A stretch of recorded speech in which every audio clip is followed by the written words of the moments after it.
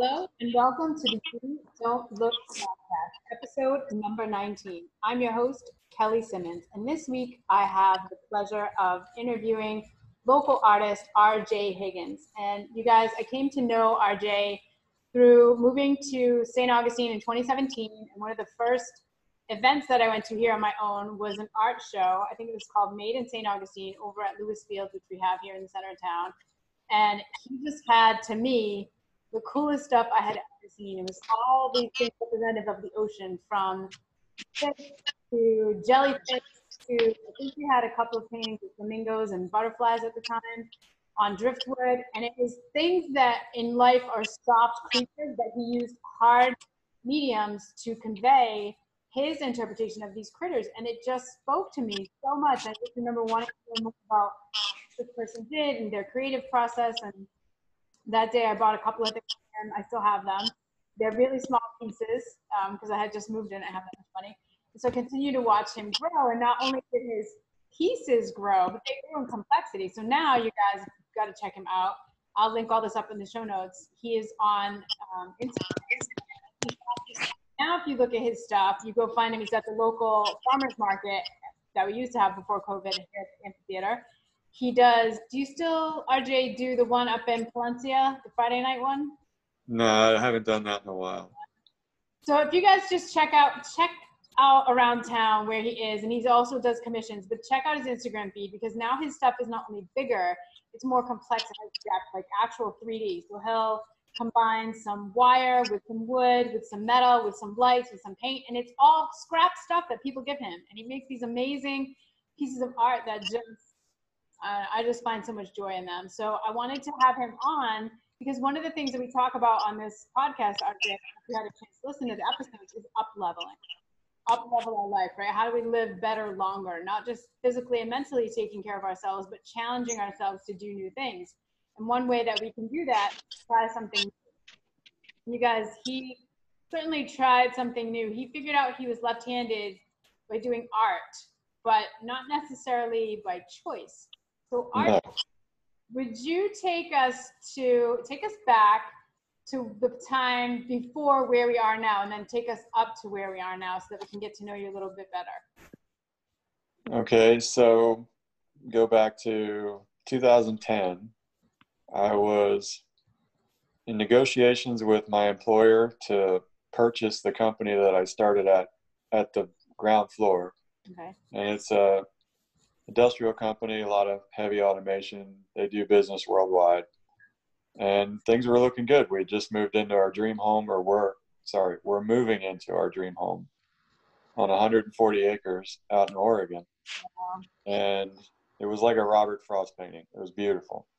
Well, the third day of the move, I moved the ATVs up to the property, and I was tired. It was a long day of moving, and I decided I was going to take one of the four-wheelers for a spin. And I went flying out the driveway, and when I came back up, I was doing maybe 15 miles an hour and lost it and ran into a tree and went over the handlebars and hit with the top of my head, and I fractured C1, C2, C3, and burst C4. And I was paralyzed from the neck down. And the prognosis was I'd never walk again. And initially they were right. I mean, it sucked and it was scary. And I can't even quantify how terrifying it is to wake up and realize that you're no longer in control of anything. And I literally mean anything. Even your thoughts tend to just wander off with rage and fear and panic. So I had, my daughter turned 2 3 days before the accident, and my son was 5. And I knew my family needed me, so I decided that I wasn't really going to accept what they were telling me. I was going to do my own thing. I was going to fight. And I was learning how to walk early on, but I wasn't really proficient at it for quite a few months. And by proficient, I mean like not needing a huge walker to go 3 feet. I mean like walk across the room with a couple of walking sticks and, have people holding me up. It took years before I actually could do it. without, hell, I still am afraid that I'll fall sometimes, but without constant fear. And so as a result of my injury, I have a center cord injury, which means that from the chest down, I can't really feel a whole lot, but I'm split hemispherically from left to right. Okay. And on my right side, I have a great deal of tension and tone is what it's called, and hypersensitivity. So I don't really have much function. And I used to be right-handed, which really sucks. And so when the wind blows past the hair on my legs or my arms, it feels like it's burning the skin off my body. It never goes away. That's just how it goes. But on my left side, I have what appears to be normal function, even though if you really started to watch closely, things don't work normally. But I can move them, but I can't feel them at all. Like in my left hand, in order to draw or paint or use a grinder or the torch or a welder, I've got to look at my hand or I'll drop it. And that can be kind of a pain if you're holding a paintbrush and you've suddenly made every painting I have has an oops in it, at least one. And I know where they're all at, and I will never, ever divulge where they're at. But that's how it goes. You just work within the confines of your body. Now, out in the shop with a welder and the torches and things, yeah, it can get scary. I've grabbed things that I shouldn't have that were really hot. I've had tools break in my hand and I didn't feel it and realized that things were stuck in my hand and things like that. So I try to be careful. I can't really wear gloves because that makes it even more dangerous because I really can't see my hand. I can't. Everything I do with my left hand has a conscious thought. Hold the sander. Don't let go. Hold the welder still. Don't let go. Hold the trigger. Let go of the trigger. All these things are. I'm getting some muscle memory, but I wasn't left-handed, so it doesn't know that it's supposed to do that stuff. So how long after your accident did you realize, oh, I'm not going to be able to buy this company now. I'm going to have to do something else? I had the best boss in the world, and he was an incredibly generous man. And I got this wild hair that I was going to go back to work. And I was in a power wheelchair that I could steer with my left hand. So he propped me up to a desk, put a headset on me so I could answer phones and talk to my customers and handle my sales calls and things like that. And I did that for 2 months. And we all I didn't realize it as fast as they did, but we became pretty clear that it wasn't going to happen. So we parted ways as friends, and to this day, I adore that man. He's a great guy. He really helped out in ways that he'll never fully understand. So then I was lost. I wheeled my wheelchair out to the yard, and I would just kind of look around and look out in the valley and what's my worth? What's my place in this world? Because up to that point, I could show you with what I'd done with my hands, the value and me being around. So now what? And so I decided I was going to go back to school, and I was going to be a math teacher. Now, I'd never gone to college. Actually, I take that back. I took one class, I think, like forever ago, 1993 maybe. Anyway, so I started taking classes, and I was doing really well. I actually surprised the hell out of myself. I was excelling at it. But I needed to take notes for some of these harder classes, and I didn't really have any use of my hands. So I said, well, I'll take a watercolor class. I have to fill electives. And that's like, how hard can it be? We all did watercolor, right?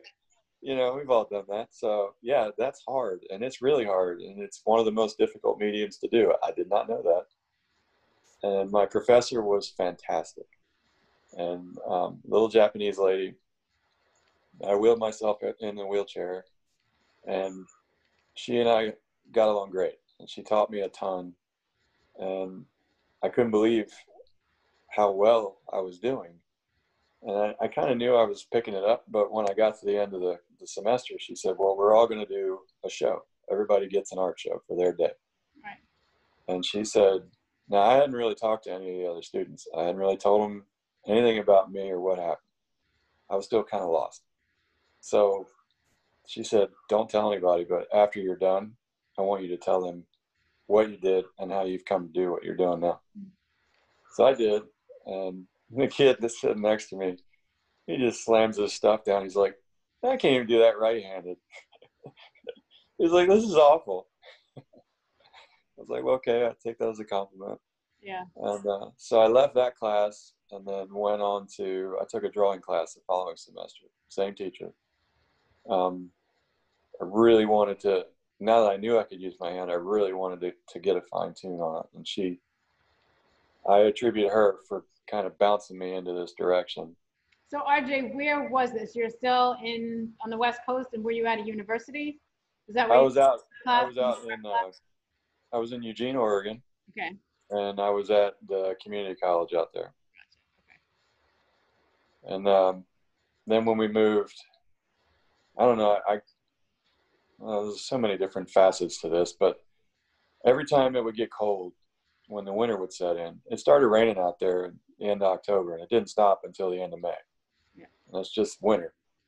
So, and it's cold, and cold hurts. Mm-hmm. And, nerve pain, neuropathy is no bueno with cold. And aside from that, if there's ice or snow, it's scary as hell to walk on when you can't walk normally anyway. So I finally looked at my wife and I said, why are we doing this? Time's passing and I'm losing ground every winter. Let's go back to Florida. And she's from Fort Myers, and that's where we met. And we looked into it, but the schools really aren't that great there. Okay. So quick Google search, guess where the best schools in the state are? St. Johns County. Nice. We had never been here and moved here sight unseen. And so how old were your kids at that point? How old was your daughter and son? Let's see. I think Trey went into 5th grade and Emily was starting kindergarten. Okay. So that was about 5 years ago now, I guess. Almost 6. So that was good because then she didn't really know any different. Your son was kind of in the middle, probably missed some friends, but it wasn't like his senior prom or anything. So it was a good time to move them. Yeah, we didn't want to wait too much longer. And the friends he had out there, he's still very good friends with them. He still keeps in touch with them. Wow, that's great. So, and she was still so young. Right. Yeah. So when we moved here, I continued my classes online and I started to put in time at schools. You got to build I was going to be a math teacher, middle grades math teacher. Mm-hmm. And I really wasn't feeling it. I'd probably get fired on the first or second day.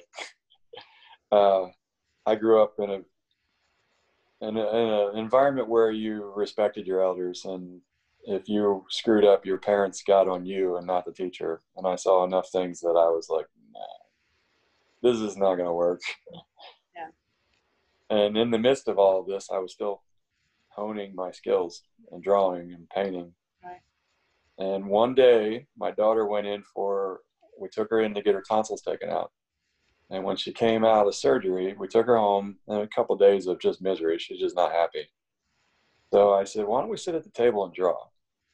And I started to draw my first sea turtle. And I still have it. And it's a graphite, just a pencil drawing. But the detail on it was, my wife walked by, stopped during the tracks, and she looked over my shoulder and said, well, where the hell is that coming from? I was like, well, don't say anything. You might scare it. Just, I don't know where it's coming from, but I'm feeling pretty good. So leave me alone. So, and that was kind of where it went. And so where did you get your inspiration or your love of things, the ocean? I mean, I know you grew up in Florida and you had lived on the West Coast, but there's plenty of people that live in coastal areas that don't necessarily give 2 winks at a sea turtle. So where does your love for that come from? Well, I grew up in Maryland on the Chesapeake Bay. Okay. And so I grew up on the water, and I've always loved the water. And then when I moved to Florida, I moved to Sanibel and Captiva and did a lot of surfing. Yeah. And when the waves were up, and then when it wasn't up, I'd be out swimming, snorkeling, fishing, doing all that, all the water stuff. I mean, I'm a water baby. I've been a surfer since I was 16 years old. And so that's also where it comes from. And then I worked on at the at a private preserve on Sanibel, and they did a sea turtle patrol, and I went out with them. And there's just something about holding the little baby loggerhead in your hand, and he's like the size of a silver dollar. And you know, how are you going to get to be so massive and just, I don't know, they seem so stoic and ancient. But I don't know. They captured my heart at that moment and then never let go. And so take us to, you're here in Florida now, you're finding it. So how soon after you get here, you're like, yeah, we made the right decision because there's no more cold, there's no more fear of walking in the ice and the freezing pavement. Are you at the same time realizing, okay, this was the right thing to do, but you're also, are you getting more mobility? Is your arts progressing? Is that happening at the same time? Yeah, it's all kind of happening. It's all clicking. So let me, I noticed my kids were really doing well in school. They enjoyed it. And I was still kind of drawing and doing things like that. And I ran into a group here, the Arc of the St. John's, and they've been taking me out surfing once a month. So they're like family now.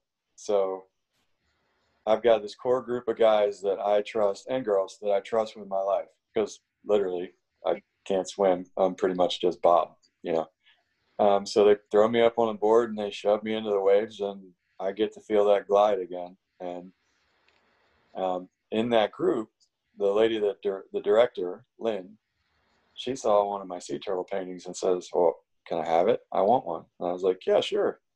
And I was going to give it to her. She's like, "No, I want to buy it." I'm like, "Hey, get out of here. What are you talking about?" And that is pretty much where it started. She purchased the first one, and it was a black and white ink drawing of a sea turtle.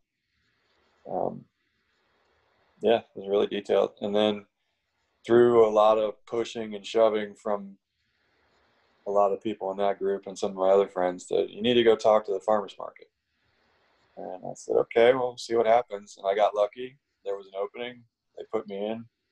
I remember seeing, I have to find them, but I've got pictures of the first booth, and it is so anemic.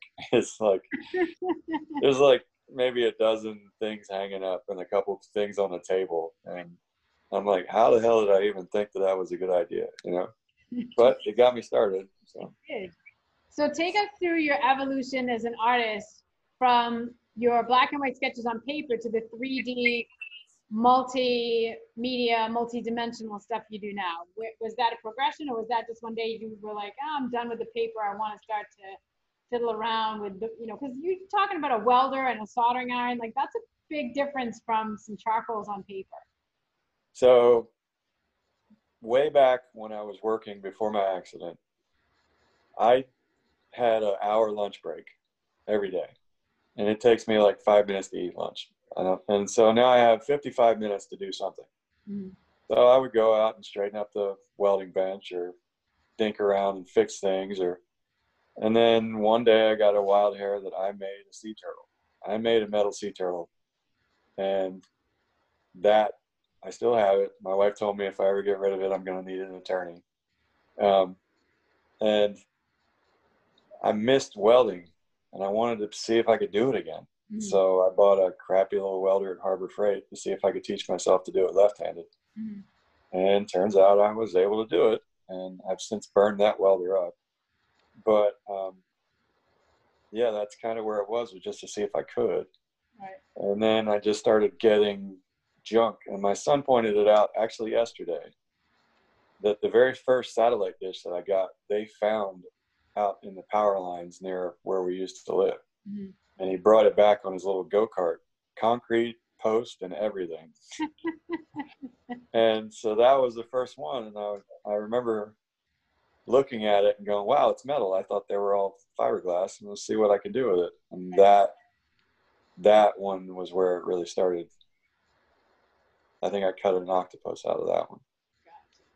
So there's several things that I love in your art that I just think you do impeccably well. The sea turtles, the mermaids, the octopuses. I kind of just like saying that word.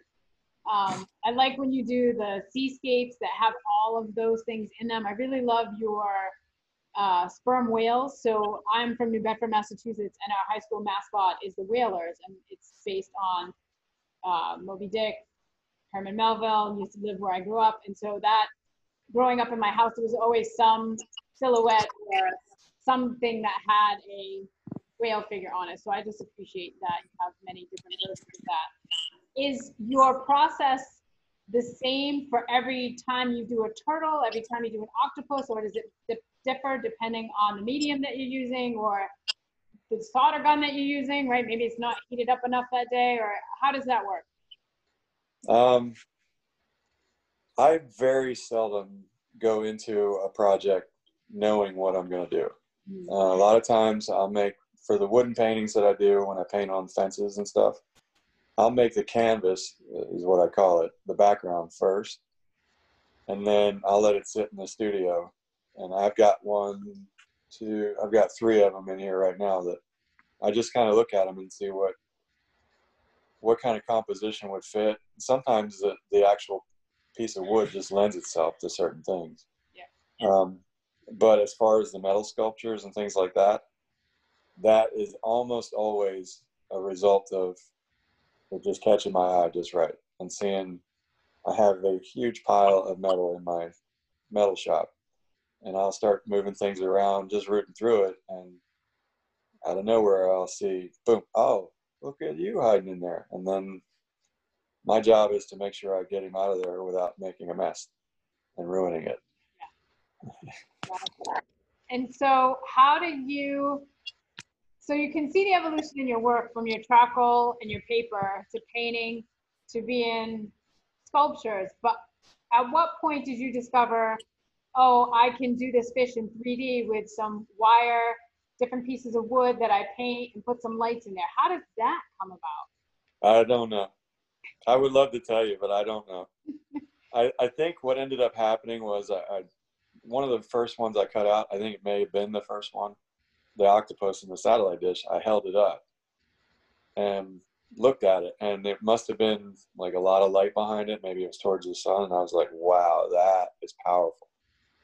So I wonder how I can wire this up so it actually shines in someone's house. Right. That's the only thing I can think of, because it was such an organic kind of thing where it just kind of happened, that I don't remember the specifics of how it all went down. And it is an evolution. I remember one of the first, I did a seahorse with lights behind it. And I went through great pains to make sure that I had that wire lined up behind every facet of that thing, forgetting that light just diffuses itself through it evenly I could have had a solid wad back there, it wouldn't have mattered. But I drove myself nuts tacking on all these little mounts to hang this light. And I think it may have been my father-in-law pointed out, he's like, yeah, you probably don't need to do all that. Yeah, now I know that, but I didn't at the time. So. And so where did the idea to add the epoxy to the turtle shells come from, to fill in those holes that are naturally there? That one, I think, is because some of the artists that I've been studying on Instagram and online, I've seen a lot of, and by artists, these are true craftspeople. They're making these are waterfall tables and the live edge tables and things like that with the big chunks of wood.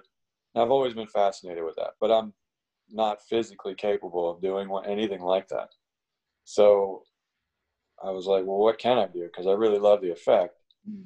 So the small pieces of wood that I could handle, I went ahead and just played around with it. And I made like a live edge epoxy stool kind of thing. Mm-hmm. And I thought, well, that was kind of cool. And then I got to looking at it and I was like, but that is nothing. This is not anything I normally do. So what would I do? Well, then I carved the stool seat into a turtle. That is kind of how it goes. And a lot of it's just trial and error. I could fill a dumpster, probably lots of dumpsters now with the stuff that didn't work.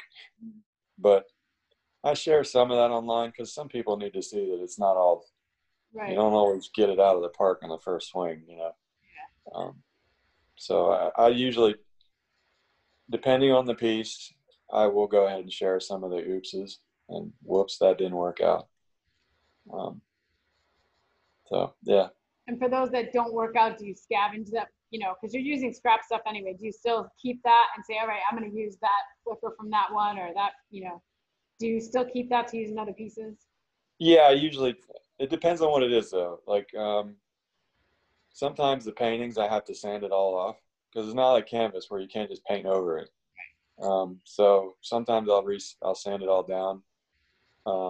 Some of the metal sculptures they will lend themselves to other things. Some of them they just don't, and you just recycle them.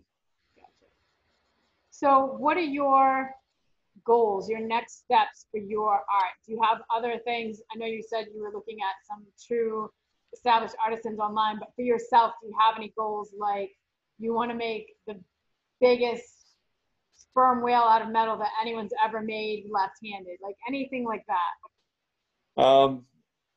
My goal is I really want to make some large installation pieces. The kinds that have to be moved around with forklifts and stuff. And I'm hoping that someday I will have a shop that I can do that. The ideas keep banging around in my head, so eventually they're going to want to come out somewhere. But yeah, I really like to make some bigger, more intricate pieces. Right now, I spend a lot of time trying to carve faces and paint faces. It's so hard to do it justice and to do it properly. And at this point, I'm not there yet, but I keep trying, and I'll ultimately get it, but it's going to be just time. So who are some of your favorites that you're a fan of? Like when you see their work that you kind of just geek out and you're like, oh, look, this is so cool. Who are some of the artists that you follow? Well, in the vein, kind of in similar vein, but not the same stuff that I do. There's a guy, his Instagram name's Kalo, and he's actually, I think, out of Ormond Beach. He's south of here. Hopefully one of these days I'm going to meet him. But he makes some really beautiful, I don't really know what you'd call them. They're like Hawaiian tribal kind of mahi and redfish. And he does them out of, from what I can gather, dimensional lumber, like scrap lumber you'd find like on a washed up pier or something.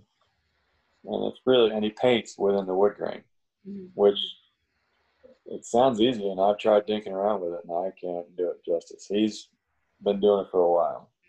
Got it. There's a fellow up in New England, Dave, I think his last name's Turner, Wooden Whale Company on Instagram.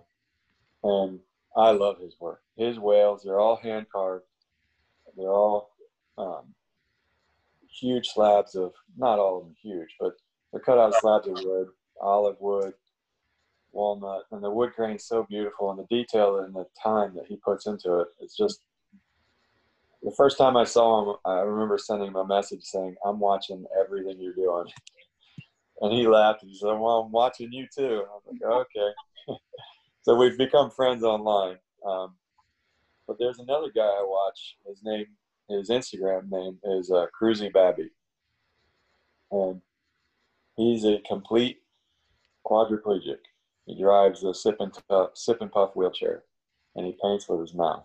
Wow. And one of these days, I'm going to meet this dude because he's an inspiration to me, and I want to swap some paintings.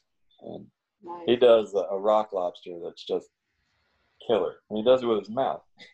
I mean, I look at what I do, and I'm like, man, it sucks the position I'm in, but that dude's rocking, So any ideas or any hopes to collaborate with any of these people or any other artists?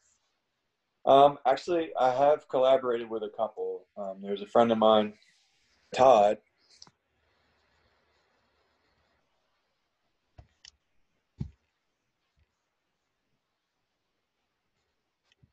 And he and I are working on and he made Dolphin. He's still there. Looks like he's struggling. Yeah, ridiculous button here. You've done a collaboration with Todd. What did Todd do? Todd and I did a dolphin water wall. It's layers of plywood that I carved to look like water, and we stained it, and then he built little dolphin fins out of metal. So it's a pod, essentially. Oh, I remember that. I do remember seeing that. Yeah. Yeah, and so he's far more experienced with all this than I am, and he's got an agent and everything. So it's going with him to go to greener pastures, I guess. So, but so far that's the only collaboration I've done with other artists.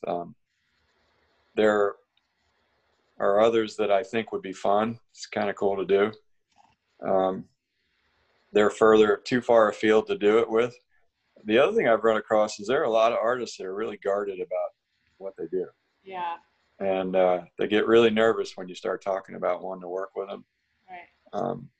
Me, I don't care. I'll show you what I do, show you how I do it. Right. You know, I don't know. I think part of what makes mine unique is that a lot of the ways it comes out is simply because I'm working within the parameters of what my body will let me do.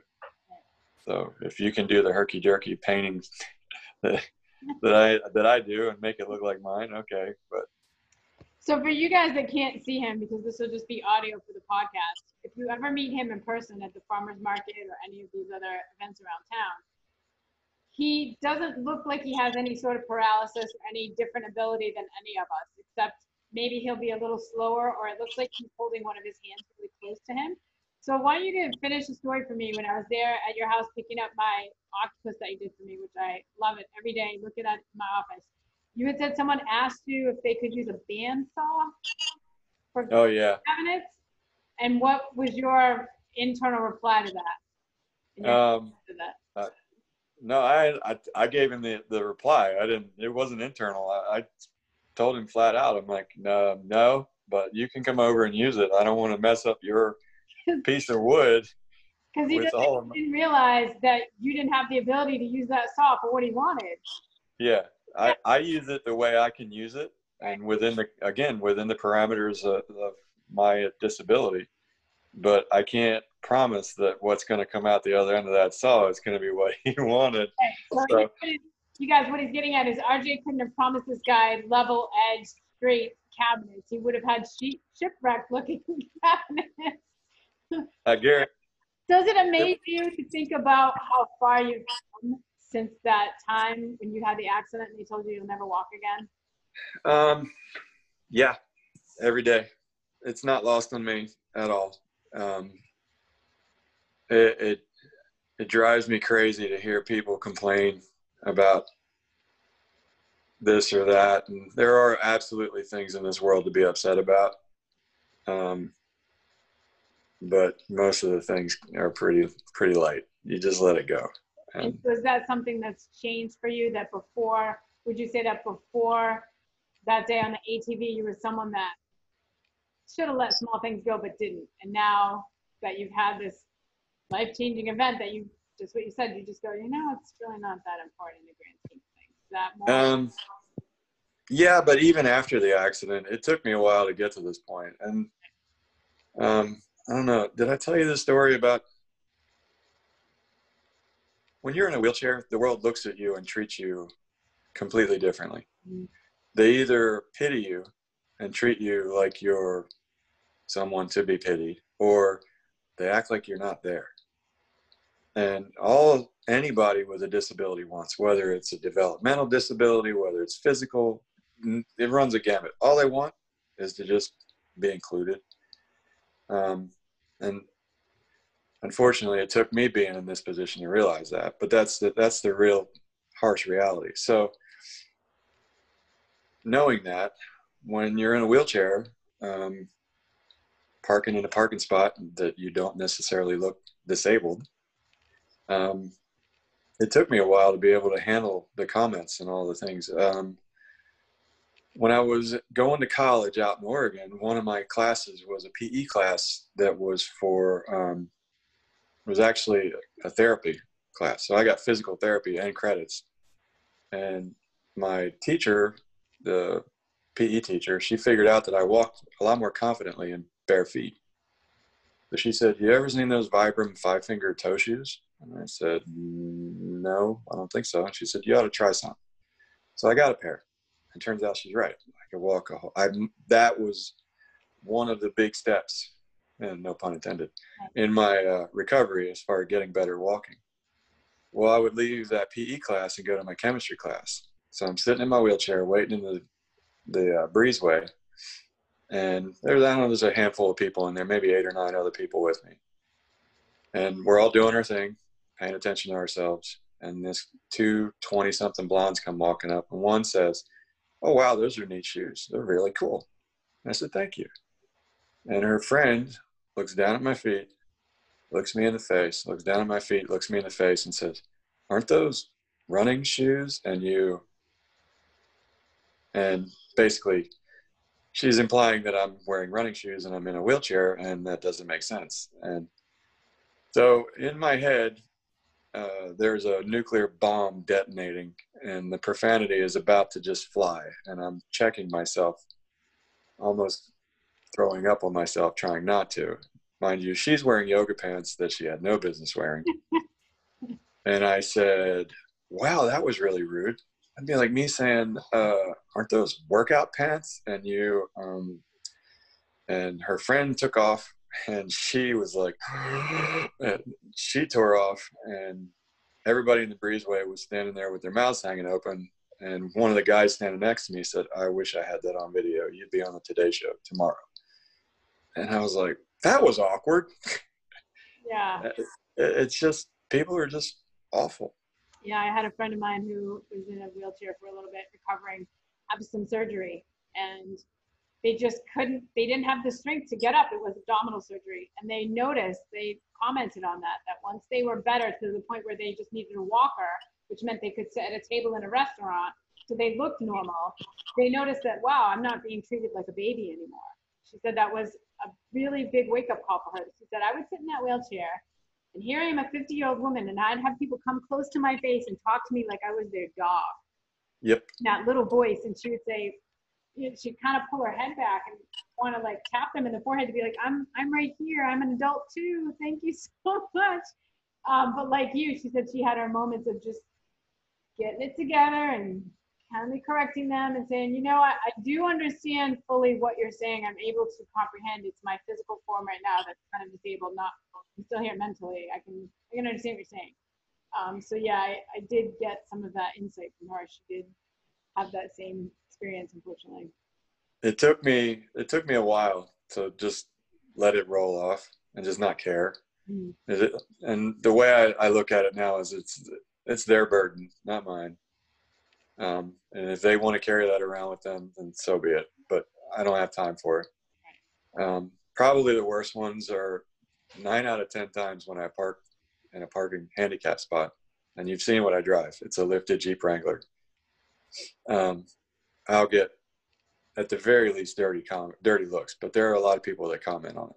Right. And initially, I used to pay attention to them. Like, I still remember a very vivid interaction with a lady that was cutting me dirty looks, staring at the sign, staring at my Jeep, and just being rude. And I hopped out. I'm like, "What the hell is the problem?" And she says, "Oh, well, you didn't look disabled. You didn't look like an asshole, but we're here now, aren't we?" So, I was a little rougher before my accident, so I have since softened my edges. You noted. Noted. So that was probably the last time that I let that affect me like that, and now I just let it roll off. Well, yeah, and that can't be easy, but that awareness, that's amazing that you're at that place. That truly is. That's amazing, because most people wouldn't get to that place. They wouldn't even be aware that, I'm holding this in right now and I really should, they would have just let that nuclear bomb go on that poor lady in the yoga pants. They wouldn't have even tried to, so held back. Yeah, I don't know what the trigger was. It could be that, just as far as knowing to not let those people get to me. I think maybe part of it is a lot of times it happens when my kids are around. And they need to see that you don't need to fight every battle. It's not necessary. They're the one picking the fight as long as you don't engage. It takes 2 people to fight.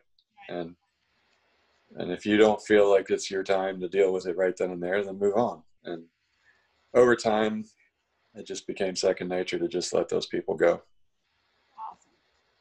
That is words to live by, my friend. Truly, words to live by, especially in today's time with all that we have going on with COVID and Black Lives Matter and racial injustice. There's a lot of talking that needs to go on, but we don't necessarily need to let nuclear bombs go off on each other. So we're all different, but we're all the same, and it really does take two people to fight. And if you want to have a conversation, then that's great. But if people want to start yelling, then don't engage. It's not worth it. They're not listening. No one's listening if you're yelling. Correct. So anyway. So I thank you for your time, for sharing your story, for your art, for all that you do, your courage in sharing, and for your time today. I know you have a ton of other things to do.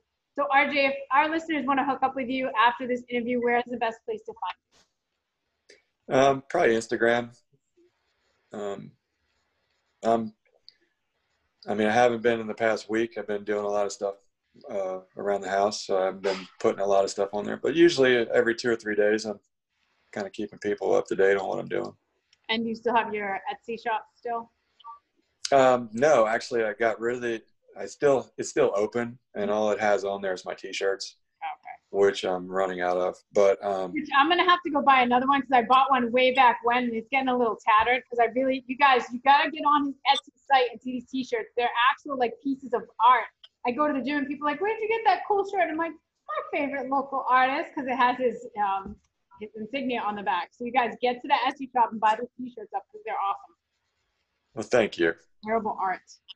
And my website is up and running now and it is a point of sale website. So awesome. artbyrjhiggins.com. All right, I will link that up in the show notes so that people can get it.